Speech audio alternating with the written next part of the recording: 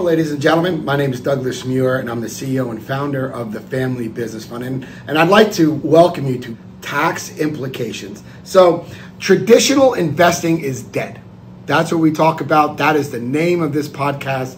And it really is, especially due to technology and different things that are happening, cryptocurrencies in the system. And why I started this podcast is because I knew only a little bit compared to all the information out there that was really digested by me from my financial advisor, who tried to keep it simple, and I get it.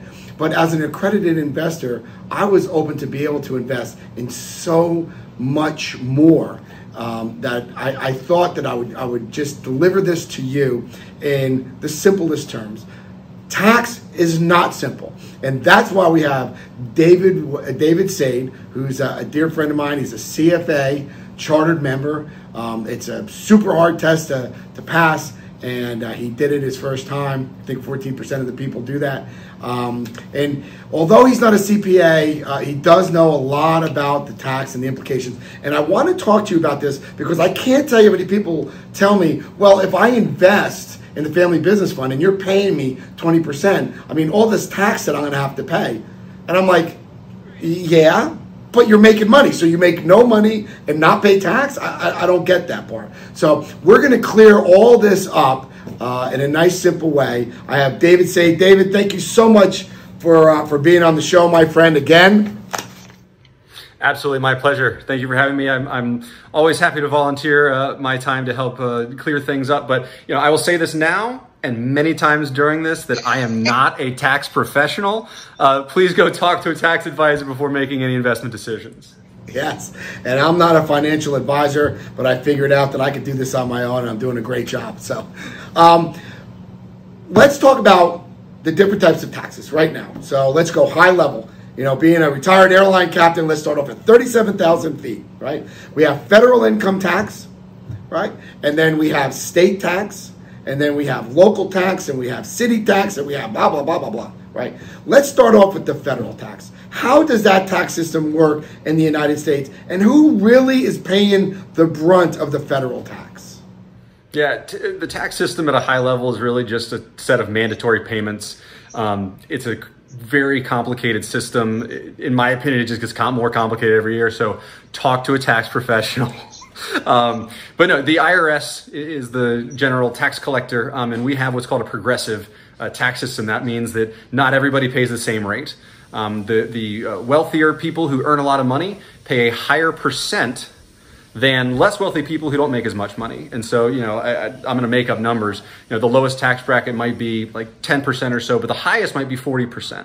And so it just depends on a lot of different factors. So, talk to your tax person about where you fit in that. So now there's a lot of debate about the wealthy people that are able to not pay much in the federal taxes due to deductions. Right? What do they mean by that? In very high level terms, a deduction is an expense that a person pays that they can remove from their earnings when they're calculating taxes. So if I make, just to use round numbers, if I make $100,000 a year, but I paid a certain amount in healthcare expenses, I can reduce my $100,000 by those healthcare expenses. And so, again, very complicated stuff. Definitely talk to someone if you think you have some deductions you can start taking. So now the Family Business Fund, and let's use two. So we have the stock market over here, right? So you buy Coca-Cola at X and you sell it at Y.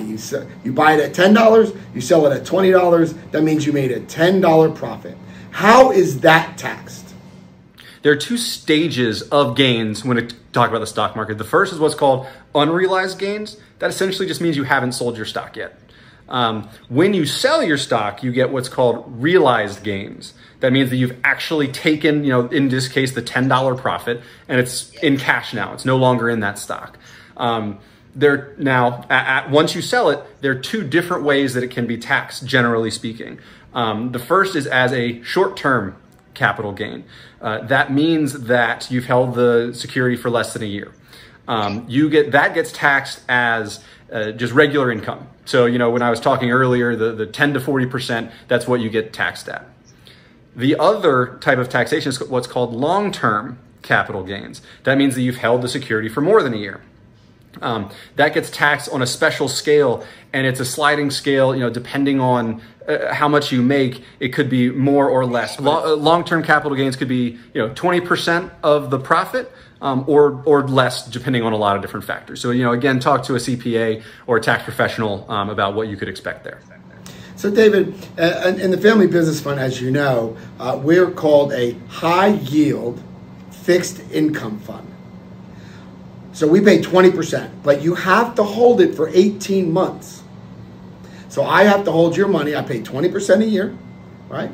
And I hold your money for 18 months, and I pay you distributions on a monthly basis. What tax implications do our investors have by using that type of payment plan? So again, talk to your tax person before making before taking any advice. This is not advice; it's just kind of trying to explain things on a simple level. But the tax implications for most people will be that the interest payments get taxed as regular income. So if you make $10,000, or if you receive $10,000 in interest payments, you just pay taxes on that as though it is just regular income, right? So it's on that scale from like 10 to 40% or so. That's on the interest that you earn, and that you just get taxed on every year.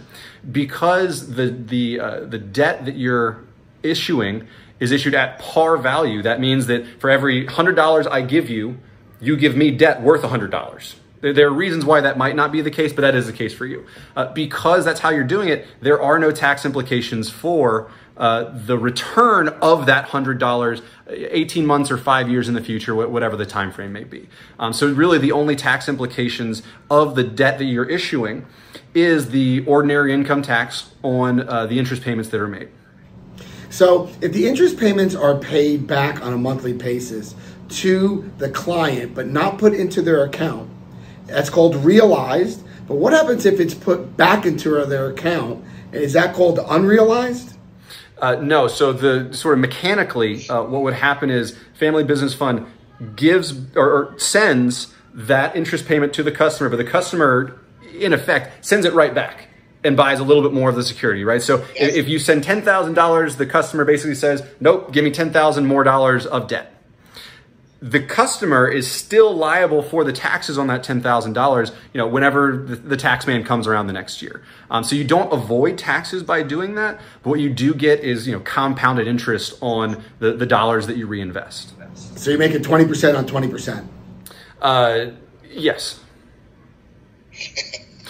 You earn a return on the money that you get back. And so it's called compounded interest. It's a very common term in investments. More or less, it just means that your earnings earn more. You do have to pay the taxes, and that's fine, but you can, there are other ways to get those distributions to pay taxes, the next year.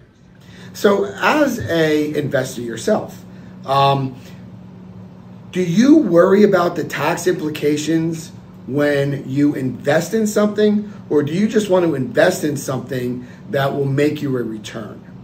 How do you invest, you yourself? Yeah, my personal view is that taxes actually are not a bad thing. It means you've earned money.